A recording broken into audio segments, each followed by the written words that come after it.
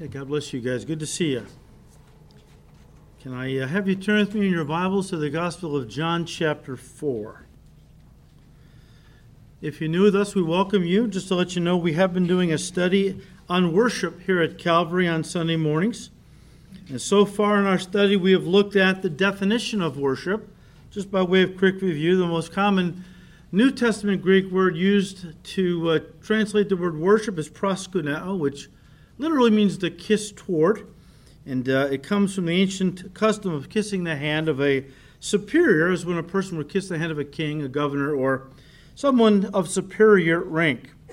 But the word was also used to convey the idea of bowing down or prostrating oneself to the ground before a superior as a sign of total submission. Now, when we bring this into our Christianity, we simply apply this into our relationship with God by saying that worship is, first of all, giving God the honor, respect, the reverence due Him as a superior being, of course. But also it involves bowing down of our life before Him in total surrender and submission. Both of these define what worship is all about for those of us who are children of God. So we looked at the definition of worship and the act of worship, and we said that as we got into this point, there's only two kinds of worship in the world: true worship and false worship, or as we've defined it, acceptable worship and unacceptable worship. And this was implied from our text in John's Gospel, where Jesus said the Father was seeking true worshipers. Well, we read in verse 23, "But the hour is coming, and now is, when the true worshipers will worship the Father in spirit and truth. For the Father is seeking such to worship Him." The fact that God is looking for true worshipers implies that there must be false worshipers out there, and they're not hard to find. A fact that Jesus affirmed when He said to this Samaritan woman of John 4, in verse 22, He said, "You," the Greek is plural, "you Samaritans, worship what you do not know. We know what we worship, for salvation is of the Jews." When the Lord said to this Samaritan woman, "You and your people, you worship what you don't know." In other words, your worship is ignorant. You worship a God of kind of your own making. You've developed a system of worship to your own liking. It's kind of a do-it-yourself worship that you've developed. And by saying, you worship what you do not know, He was essentially condemning the Samaritan mode of worship, calling it basically false and unacceptable to God. So, under the act of worship, we saw last week, we looked at unacceptable worship. And I'll just read you the main points, and you can go online and listen to the study if you'd like. But the first form of unacceptable worship is pretty obvious: the worship of false gods. The worship of false gods. The second we looked at was the worship of the true God in a wrong way. Number 3, the worship of the true God in a self-styled way. Sounds the same, but they're different. And then finally, the worship of the true God in the right way with the wrong attitude. That's where most evangelicals live. We looked at that last time, so if you want to dig into it more deeply, you can get the CD or go online. That brings us to acceptable worship. And we've already looked at this in the past in this series, but let me bring it up again.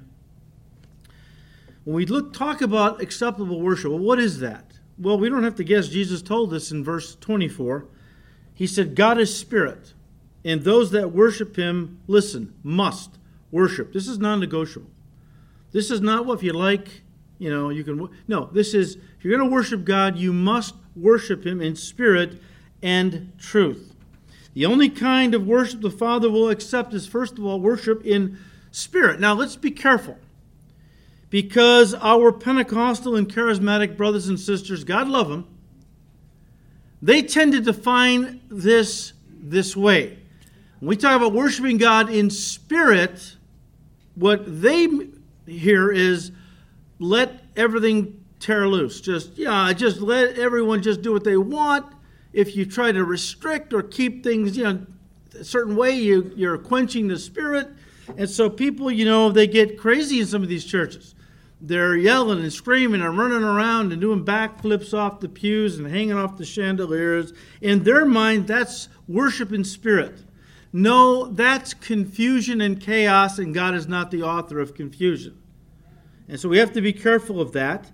When Jesus said that the Father is looking for worship, first of all, in spirit. A person cannot worship God in spirit until they are first born of the Spirit. Now, this gets back to something Jesus said to Nicodemus in John 3. Very religious guy. And of course, he probably said this to a lot of different people. In fact, he probably preached it all the time about what it took to become a true worshiper, a true child of God.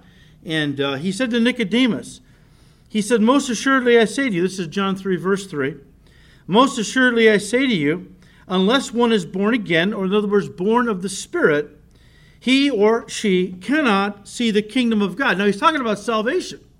He is saying that unless you're born of the Spirit, you cannot enter the kingdom of heaven, which would also imply you can't be a true worshiper. What does it mean to be born of the Spirit? Well, it simply means this, that Nicodemus was a very religious man. We've talked about this. He was a man that kept the law. He was a Pharisee. They kept the law down to the minutest detail. But Jesus said nobody ever worked their way into heaven, Nicodemus, through their good works. But the Son of Man has come down from heaven. In other words, Jesus came down to tell us how we might get to heaven. And it's not by our religious works or ceremonies or rituals or anything like that. You get to heaven by accepting Christ as your Lord and Savior. When you open your heart to Jesus and say, Lord Jesus, I believe who you are, I believe what you did. You died on the cross, you rose the third day from the dead, and I receive you into my life as my Lord and my Savior. The instant you do that, you are born of the Spirit, you're a new creation. You are now born into the body of Christ. As we said last week, the Church of Jesus Christ, you cannot join it. You have to be born into it. Sure, you can join the church on the corner. That's not what we're talking about. We're talking about being in the body of Christ. It's what some have called being a member of the invisible church. A lot of folks belong to visible churches. And you folks belong to a visible and an invisible church. Because you're believers in Christ, you've opened your heart, and so on. But just so that you understand, and Jesus was saying this, and he's going to be saying it all the time.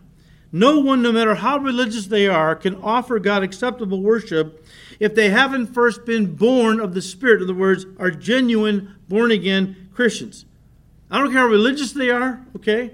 I don't care how many candles they light and rosaries they pray and ceremonies they go to and holy days they keep. Doesn't matter. Doesn't matter. And that gets into our next point. Because Jesus said the only kind of worship the Father will accept is, first of all, in spirit. In other words, you're born again, born of the Spirit. But once you're a genuine Christian, you still have to worship God in truth. In other words, according to the truth of God as revealed in His Word.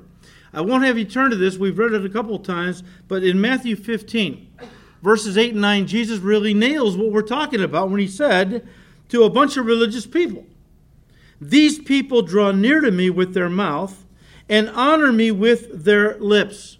A lot of folks go to church and sing songs to God, but their heart is far from me.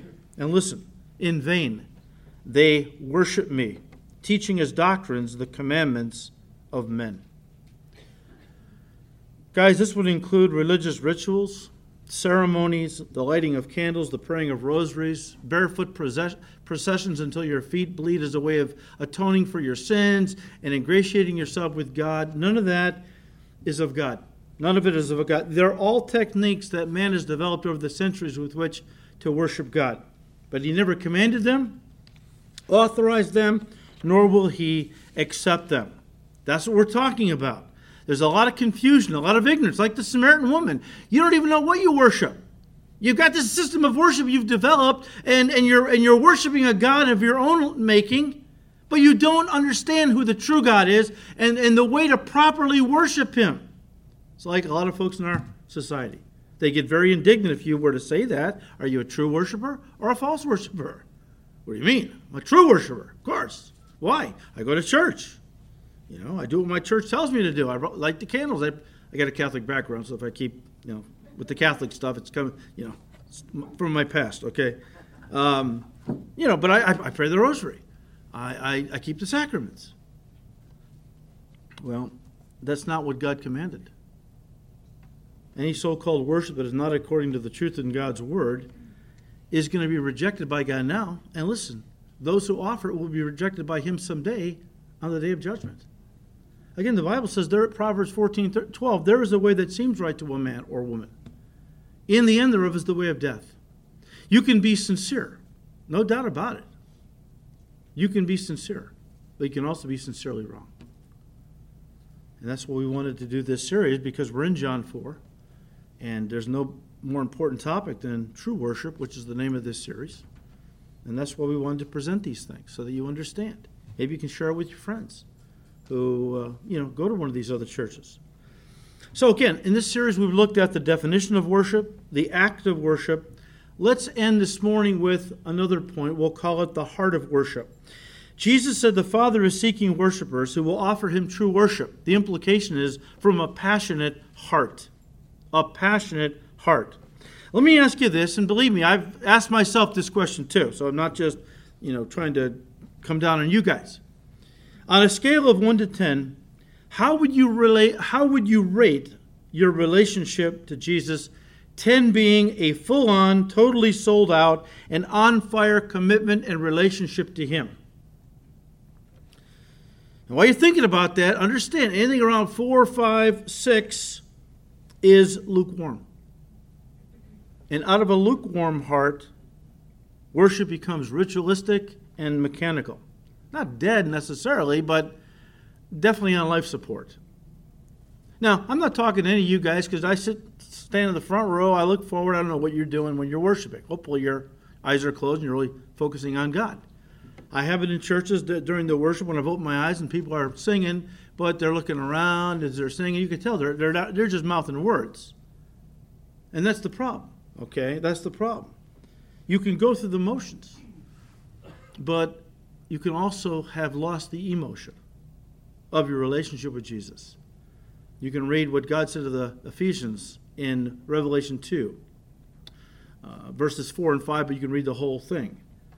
And basically, this was a church that was serving God, that was worshiping him and serving him, even to the point of exhaustion. And Jesus acknowledged that. But he said, this I have against you. You've left your first love. And I'll paraphrase. None of that other stuff matters if your heart is cold. If you're not doing it because you flat out love me and are passionate about me, then it doesn't matter to me. I want your heart. Appreciate your service. I can get angels to do the service. That's not a big deal. What I want is your heart. I want you to be in love with me. We all love Jesus. But how many Christians are really in love with Jesus? And that's different, isn't it? Now, since true worship starts in the heart, we must constantly check our hearts to make sure that our heart attitude is right. Not only right with God, of course, but right with those around us. I'm just going to read these to you. I won't have you turn to them. We don't have time, really. But first one, Matthew 5, verses 23 and 4. Jesus said, so if you are presenting a sacrifice at the altar in the temple, and you suddenly remember that someone has something against you, leave your sacrifice there at the altar, go and be reconciled to that person, then come and offer your sacrifice. And the idea is worship. Then come back and offer your worship to God. In other words, Jesus is saying, look, it's great to want to worship God, but God wants us to be at peace with each other. In fact, John the Apostle said in his first epistle, how can you love God whom you haven't seen if you don't love your brethren whom you have seen? We could plug in family, we can plug in your spouse, we could plug in a lot of things into that. God says, look, if you're harboring all kinds of bitterness, unforgiveness towards somebody else, or actually the way he words it here in Matthew 5, if they've got something against you and you know about it, best to leave your gift at the altar, go make amends, and come back, and you can pick up our relationship at that point. But I think primarily this does get into families, but especially marriage. I'll read you out of Malachi chapter 2 what God said, starting in verse 13. Because the people of Israel couldn't understand why God wasn't pleased with their sacrifice. They're going to church. Why isn't God blessing us? I'll tell you why. Here's another thing you do. You cover the Lord's altar with tears, weeping and groaning, because he pays no attention to your offerings and doesn't accept them with pleasure. You cry out, why doesn't the Lord accept my worship? I'll tell you why. Because the Lord witnessed the vows you and your wife made when you were young. But you have been unfaithful to her, though she remained your faithful partner, the wife of your marriage vows. And that doesn't have to just include adultery. It can include something like just emotional, where you're not respecting or honoring her. God looks at marriages, and he looks at the relationship men have with their wives and wives have with their husbands. And if that is really messed up, I think we come to church and we offer God worship under a mistaken idea. That we can have a lousy marriage that we're not working on, and we can still have a good relationship with God. And Peter even said in 1 Peter 3, he said, guys, if you're not dwelling with your wife with understanding, if she's not your primary ministry, you don't cherish her and love her, then your prayers are going to be hindered. Because God would say to you, get right with your wife. And I would just say that to all the men here. If you want to have a deep and on fire relationship with God, you have to make sure that you're being the husband that God wants you to be. You are cherishing your wife. You are putting her first. You're making her your primary ministry. And when you're dying to self. And when you do that, then God, starts to really move in your heart with a passion for him and blessings flow. But don't fall into the trap that many people fall into, where you say, well, Lord, when she starts changing, I'll change. Or, God, when he gets his act together, well, then I'm going to start submitting to him and being the wife you want me to be. And God would say, no. You each do what I've commanded you to do personally. And when you're faithful at doing what I've commanded you to do, I will step in and begin to work a healing or whatever in the other person's heart. So back in John 4, verse 25, and some of these we've already studied, so I'm just going to read it to get the context. So Jesus is ministering to this woman. He comes to a well near Sychar, a town in Samaria, sits down. He knows a woman's coming shortly to draw water. It's around noon, and it's hot, and he's thirsty. And so he waits, and she comes, and he begins to engage her in conversation. He asks her for a drink. She knows he's a rabbi because he's got the blue thing around the bottom of his robe. Okay, I can't, my mind, okay? The blue strip of cloth, okay? All the way around the robe. She knew he was a Jewish rabbi. And so she's amazed that he would ask her for a drink or that he would want anything from a Samaritan because the Jews hated the Samaritans. And so he begins to engage her in conversation. At one point, she realizes he's not just any guy, he's a prophet. And once he knew she was a man of God, the true feelings of her heart came out, and she basically asked him, sir, where can I go to find God? You Jews say Mount Moriah in Jerusalem is the place. My people say Mount Gerizim in Samaria. I want to find God. Where can I go? And so Jesus engages this woman in a dialogue. And at one point, verse 25, she said, I know the Messiah is coming, who is called Christ. When he comes, he will tell us all things. Jesus said to her, I who speak to you am he. Now, at this point, the disciples came, because they were in town buying food. So they came with the falafels and cokes and things, and so they marveled that he talked with a woman, yet no one said, what do you seek, to the woman or to the Lord himself? Why are you talking with her? Of course they didn't say that. Verse 28, the woman then left her water pot, went her way into the city, and said to the men, come see a man who told me all things that I ever did. Could this be the Christ? Then they went out of the city and came to him. In the meantime, his disciples urged him to eat, saying, Rabbi, eat. But he said to them, I have food to eat of which you do not know. Therefore the disciples said to one another, has anyone brought him anything to eat? Because he says he's got food, but I don't see any food. Some of you bring them food? They were clueless. So verse 34, the Lord feels like he's got to clarify.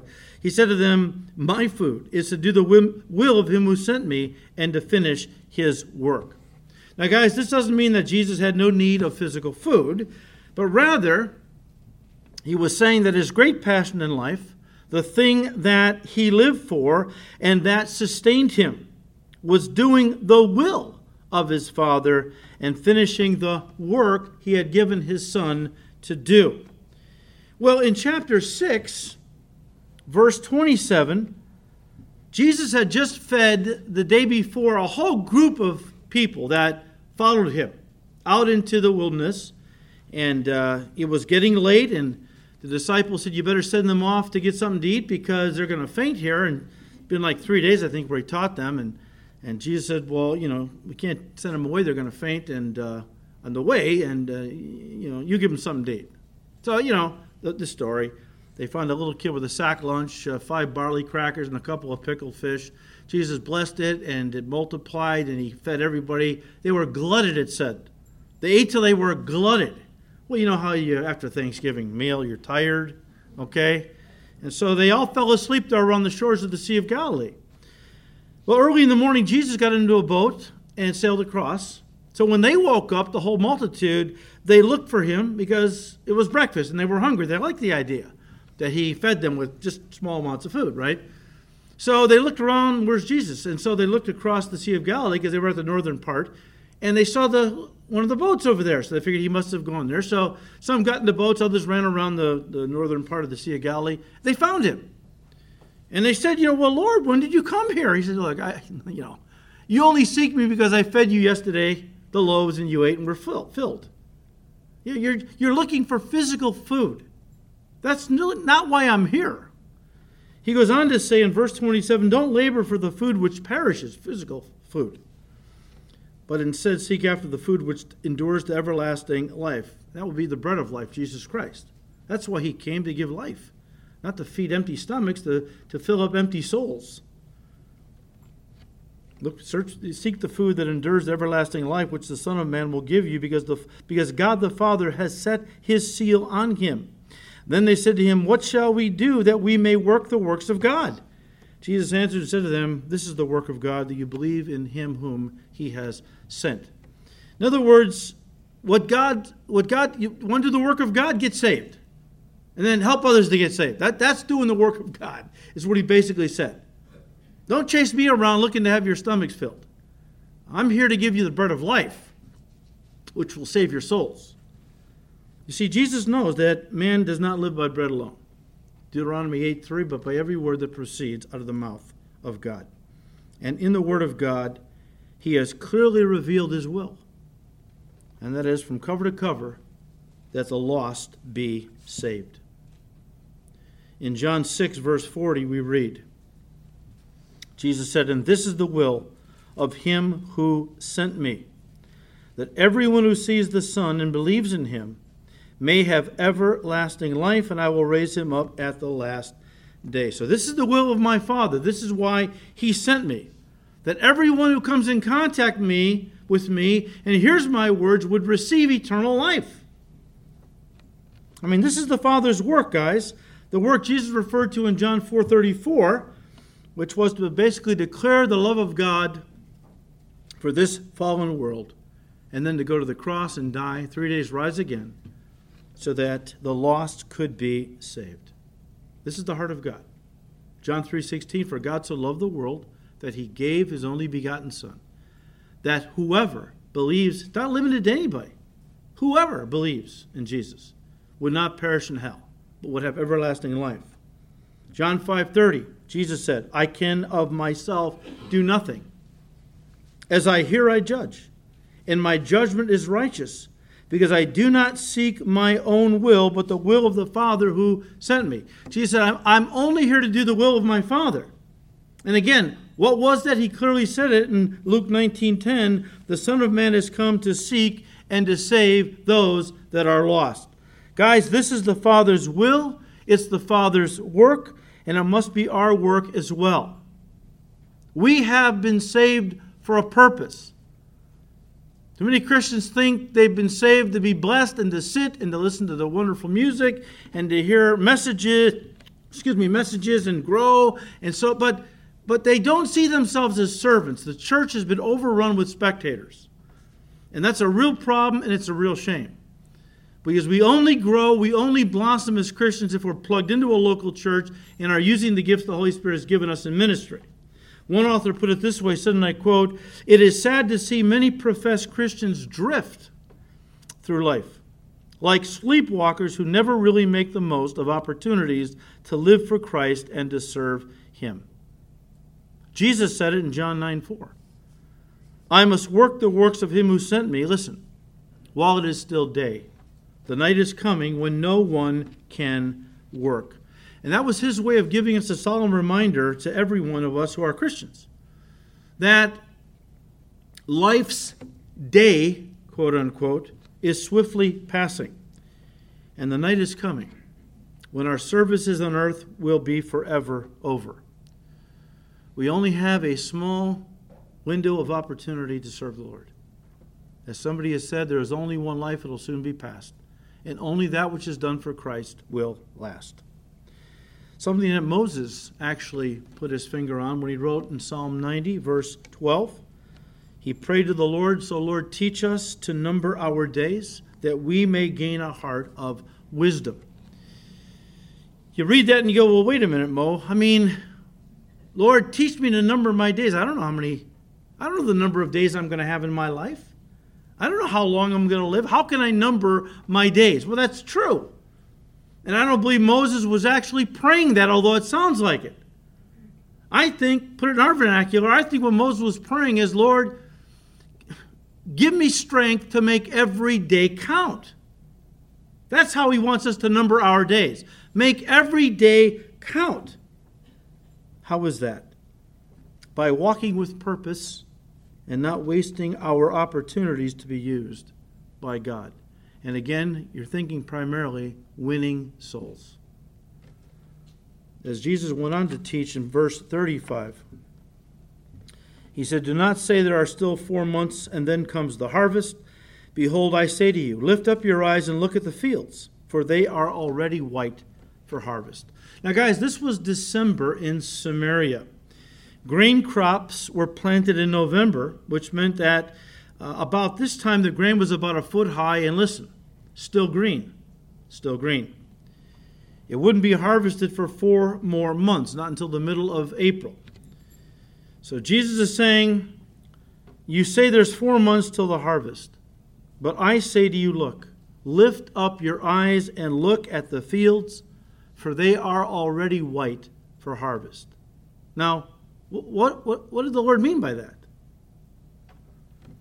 Well, remember that the Samaritan woman that Jesus had witnessed to and had gotten saved had gone to her town of Sychar to tell the men about Jesus. The gals had kind of shunned her because she had a promiscuous background and probably broke up a couple of marriages. She'd been married and divorced 5 times. Probably broke up a couple of families in town, so women didn't want anything to do with her.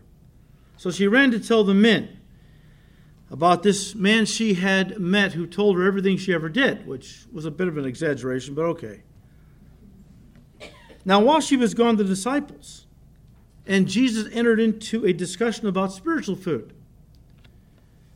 And while they were speaking, the men of Samaria came to the village to meet Jesus and to talk to Him personally. Well, they were glad that she told them some stuff, but they wanted to come and see Jesus and talk with Him personally.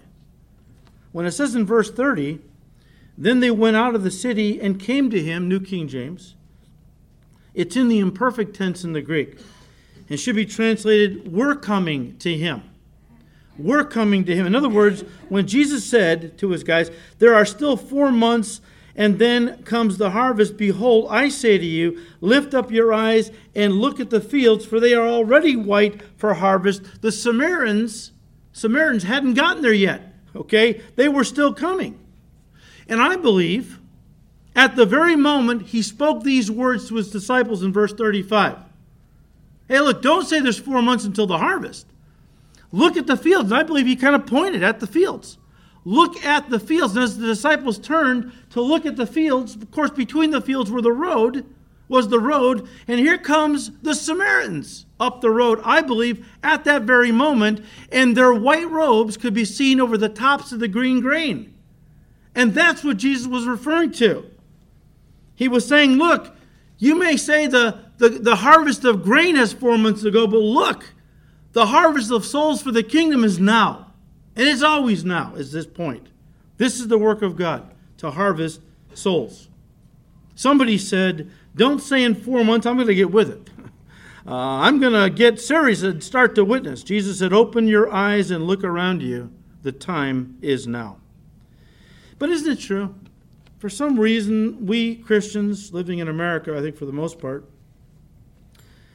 when it comes to witnessing for Jesus, there's often the excuse, well, the timing isn't right, nor is the place proper. Not a proper time or place. Interesting. Solomon said something along these lines in Ecclesiastes 11 verse 4. Listen to what he said. He said, farmers who wait for perfect weather never plant. If they watch every cloud, they never harvest. And here's the paraphrase. We'll talk about serving God. It's just like the farmer who said, oh, it's not a good time to plant today. It's not perfect conditions. Every little cloud, oh, I'm not going to be able to plant today. Well, if you do that, there'll never be ideal conditions to plant. So if you don't plant, you don't harvest. And here's the thing, how it relates to us. There's never going to be a perfect time to witness to somebody about Christ. So just do it. Okay, just do it. Because if you say, well, it's just not the right time. I've been praying for this person for a long time, but it's just not the right time to talk to them yet.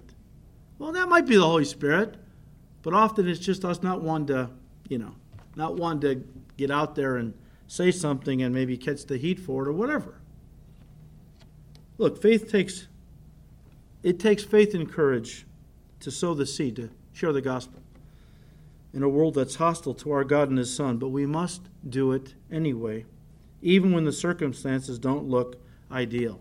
And guys, this morning I suggest to you that the fields of Elk Grove, Schaumburg, Chicago, Lombard, Northlake, Arlington Heights are white for harvest. The field where you work, the school you go to, the neighborhood you live in is ready for harvest. Maybe not all, but many, which means the work is now. There's no time to waste. Look, we're currently in the fourth and final study in our series, True Worship, as we have said.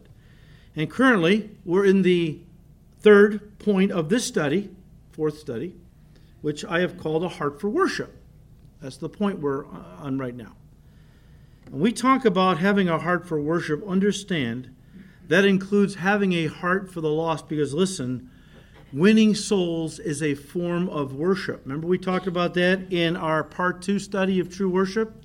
We took you to Romans 15, read verses 15 and 16, where Paul, the apostle, said that all the Gentiles he won to Christ, he offered up to God as a form of worship.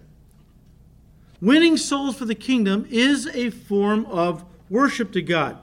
And of course, in Daniel 12, verse 3, we read, those who win souls are wise and will shine like the stars in heaven forever. Are you wise? What are you investing your life in this morning?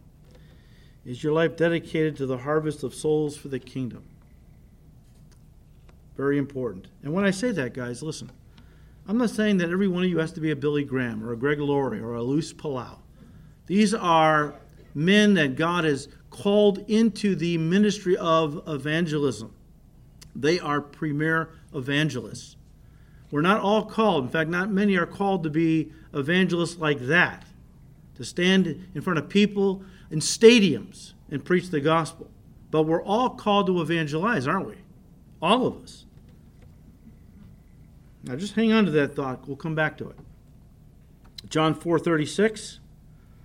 Jesus said, he who reaps receives wages and gathers fruit for eternal life, that both he who sows and he who reaps may rejoice together. For in this the saying is true, one sows and another reaps. I sent you to reap that for which you have not labored. Others have labored, and you have entered into their labors. Well, that's true. We all have a part in the work of God. I'll read to you 1 Corinthians 3, verses 6 to 9, where Paul said something. He may have had Jesus' own words on his heart when he wrote this. He said, I planted the seed of the gospel in your hearts, and Apollos watered it. But it was God who made it grow. It's not important who does the planting or who does the watering. What's important is that God makes the seed grow. The one who plants and the one who waters work together with the same purpose. And both will be rewarded for their work, for their own hard work, for we are both God's workers. Well, that's true. In fact, Jesus said in Mark 9:41, you can't even give one of God. If somebody's a prophet and they're serving God and you give them a drink of water, you'll receive a prophet's reward. We all share in the work. We all have different things we can do in the work of God. There are many people with different ministries that God uses and rewards in the process of saving a soul. Remember that. Well, what can I do? Well, I don't know what you can do, but you can do something. Yeah, but what's, so I pray for missionaries. Big deal. That is a big deal. As a prayer warrior once said, prayer is striking the winning blow. Service is simply picking up the spoil. Read how Moses was on top of the mount, and Hur and Aaron lifted up his arms so that the rod of God didn't fall, while Joshua and the children of Israel were battling the Amalekites down in the valley. You tell me where the true battle was taking place. In the valley with Joshua and the children of Israel, or in the mountaintop with Moses that he held that rod up, which symbolized intercessory prayer. Verse 36 again, he who reaps receives wages and gathers fruit for eternal life, that both he who sows and he who reaps may rejoice together. Guys, verse 36 does not teach that a person earns eternal life through faithful reaping of souls, evangelism, but rather that they earn wages, in other words, eternal rewards, for faithful service to the Lord, and as they serve him, they gather fruit. Again, the idea, the fruit is saved souls, which live forever in heaven. In other words, there is no greater work a person can do than the work of saving souls, because it yields eternal rewards for the sower/reaper and eternal life for those who receive the gospel. And nothing is more important. Nothing will have a longer lasting impact than sowing the gospel and reaping souls for the kingdom of heaven. That both he who sows the seed, he who receives the gospel, they're going to both rejoice together in heaven. In heaven, both the sower and those who receive the word and become Christians will rejoice together in heaven. One author put it this way, said, and I quote, in natural life, the field must first be prepared for the seed, and then the seed must be sown in it. Later on, the grain is harvested. Thus it is in the spiritual life also. First of all, the message must be preached, then it must be watered with prayer. But when the harvest season comes, all who have had a part in the work rejoice together. Look, very few people ever get saved the very first time somebody witnesses to them. Amen? I mean, you've been there, right? Often it takes multiple times and numerous people to share the gospel with somebody before they receive Christ as their Lord and Savior. Therefore, the one who finally, in this long list of people, long line of people, right? But finally, someone has the privilege of sharing the gospel and the person says, yes, I want to receive Christ. And they pray with them right there, right? And if we're that person, we might have the tendency to walk away feeling, wow, God really used me to bring this person to Christ. First of all, Paul said in 1 Corinthians 3:7, look, neither he who plants is anything or he who waters is anything, but God who gives the increase. Okay, let's just keep it in perspective, okay? Sometimes we think that, we're the only instrument God has used when we pray with somebody to receive Christ. That's not true. Verse 38. I sent you to reap that for which you have not labored. Others have labored, and you have entered into their labors. The Greek word translated labor in verse 38 is same Greek word translated wearied in John 4, verse 6. Guys, the work of saving souls is hard work. Not just in the sowing of the seed of the gospel into a person's life, but also the accompanying months, if not years, of prayer until the seed penetrates their heart, germinates, and produces fruit. In other words, salvation. Sometimes a person might have been praying for someone to get saved for years. And then here you come along and witness to them. And they receive Christ. And you say to yourself, wow, that was easy. Verse 38, I sent you to reap that for which you have not labored. Others have labored. You have entered into their labor. There's a story I really would like you to go online and look at. It's the testimony of a man named Christopher Luan. Christopher Luan. And I have to really condense it because we're almost out of time, but if you email the church email address, we'll send you the link. Make it very condensed, and I'm going to do it a great disservice, but I'm going to just have to. Christopher's family came over here, I think in the 60s. He was just a baby, from China. And eventually they became American citizens. And Christopher grew up in a home that was very given over to learning, and his father was a dentist, and so they wanted him to be a dentist as well. And again, make a long story short, Angela, Christopher's mother, and Leon, his dad, were married for 28 years, but their marriage was terrible, and they had already filed divorce papers. They were going to get divorced. By this time, Christopher's in college, first year of dental school, and he had been wrestling with homosexual tendencies. Well, by this time, he decided to just come out and live an openly gay lifestyle. And so he did. And he got into drugs as well. But dental students don't have a lot of money, so he couldn't really pay for his drugs, and so he began to sell drugs to pay for his own habit. And he became a supplier for multiple states in the region. Well, in the meantime, his mom and dad's marriage was terrible. But Christopher came home one day and confessed to them that, Mom and Dad, I'm gay. I'm gay. He was very hard to the Lord. Okay, by this time, Christopher's parents had gotten saved. Wonderful story. They had gotten saved. And I'm sorry, let me back up. I messed up. They had not gotten saved. So he comes home and lays his bombshell on them and goes back to college. And, it was already strained between his mom and dad. But now things really blew up. His dad cussed her out and blamed her for turning their son gay. And Angela decided that there was no other way out, just to kill herself. For some reason, she thought she needed to speak to a minister first, and so she sought out some pastor, and he talked with her and gave her a tract on homosexuality, a gospel tract. She buys a one-way ticket somewhere in Kentucky, I think it was the school. I forgot exactly the town. You'd know it. It was pretty popular. I just forgot. One-way ticket. She was going to go down there, say goodbye to her son, and kill herself. On the way down, she reads this tract and gets saved.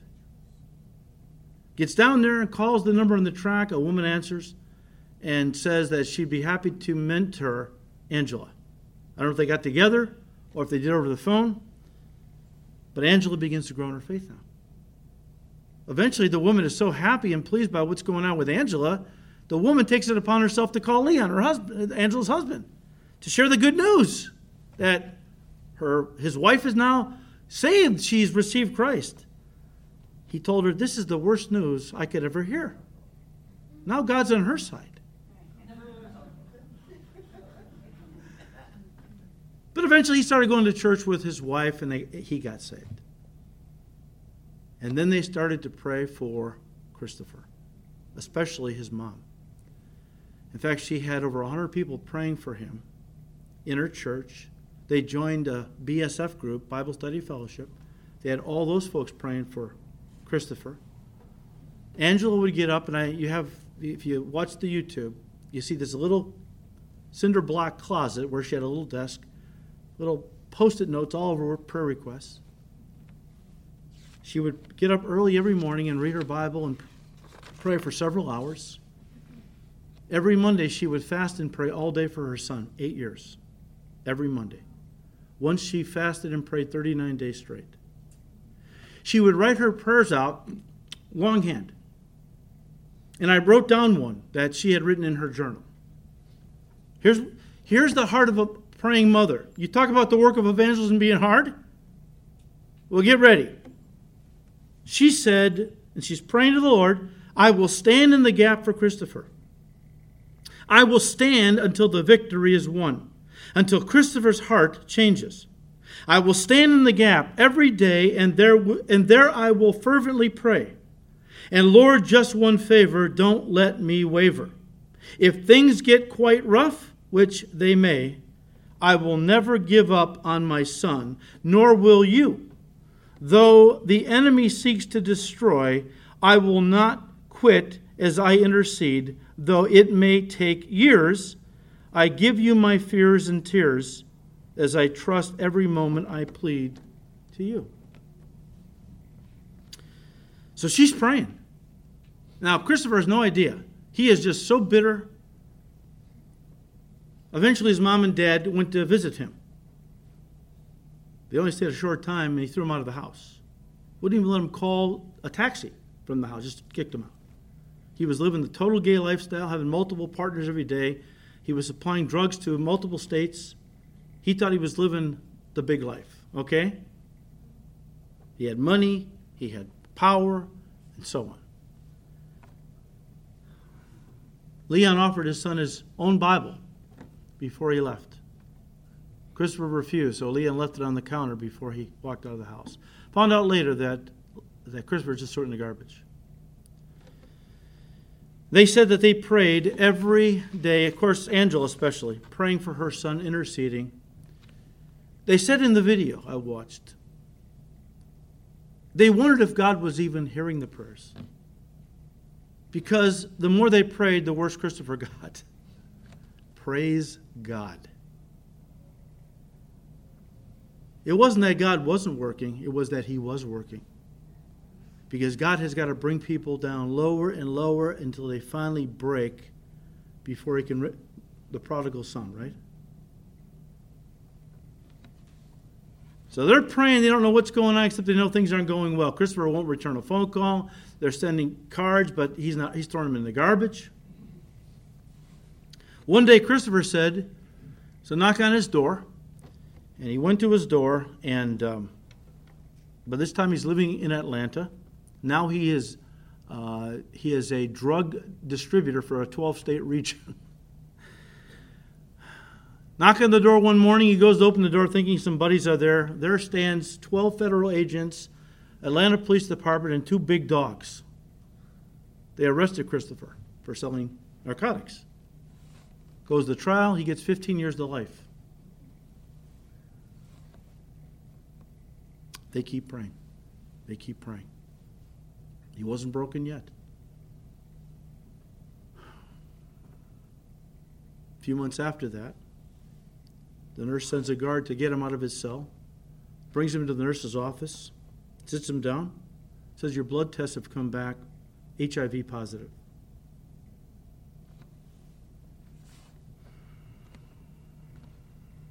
It was at that point that God really began to get a hold of Christopher's heart. So walking back to his cell, he looks in a garbage can, sees a little book. It's just on top. Picks it up.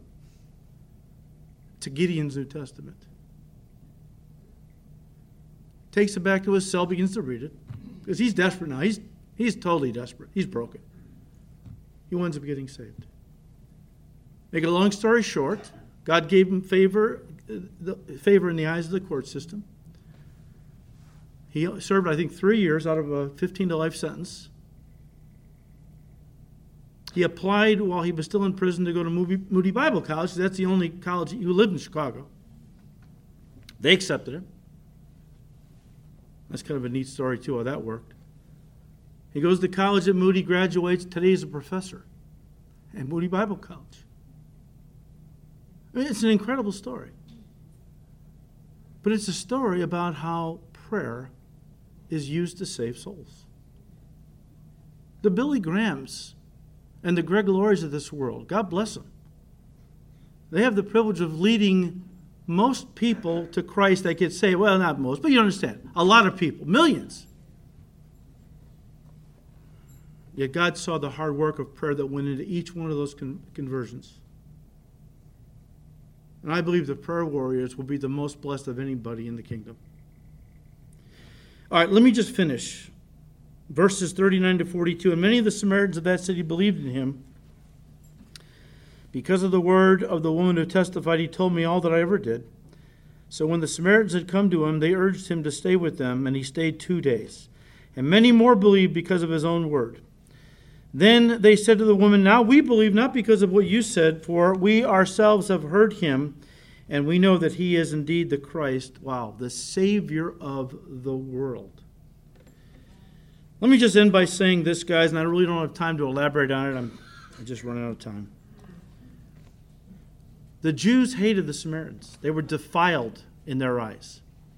They believed God could not love or even save the Samaritans. They were too far gone. They were a hopeless cause. But Jesus didn't feel that way. And he went and sought them out. The despised, the rejected, to save them. You know, Cindy and I just came back from Indianapolis on Saturday. Spent a few days down there at a pastors and wives get-together. A lot of Calvary guys that are older now. Some of them older than me, which is hard to believe. Some of them older than me.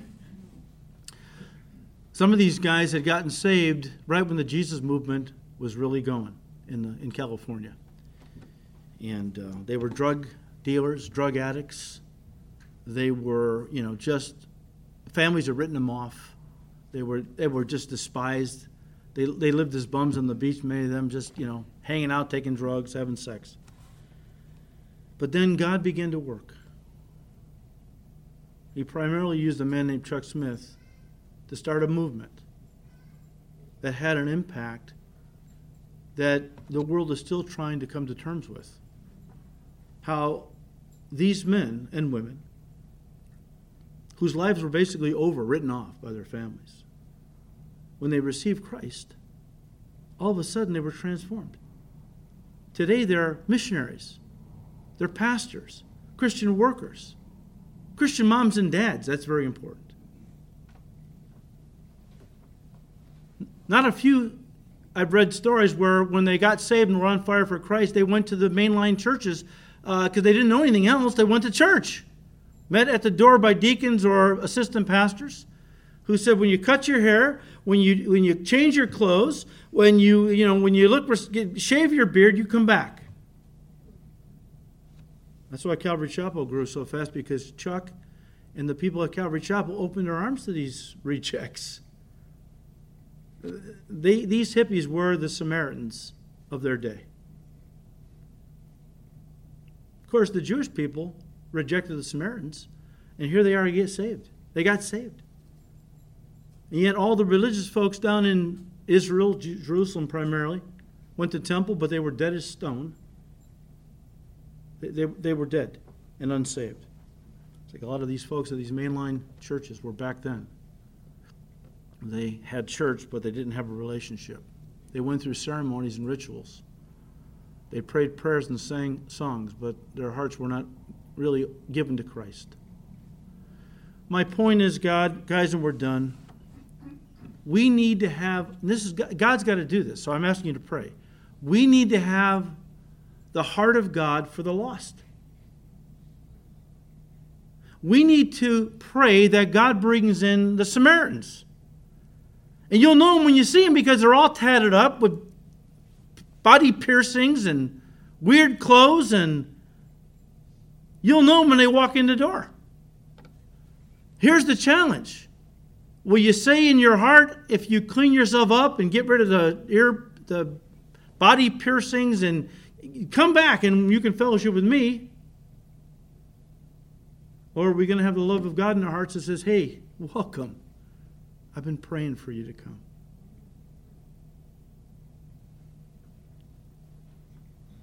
Come in.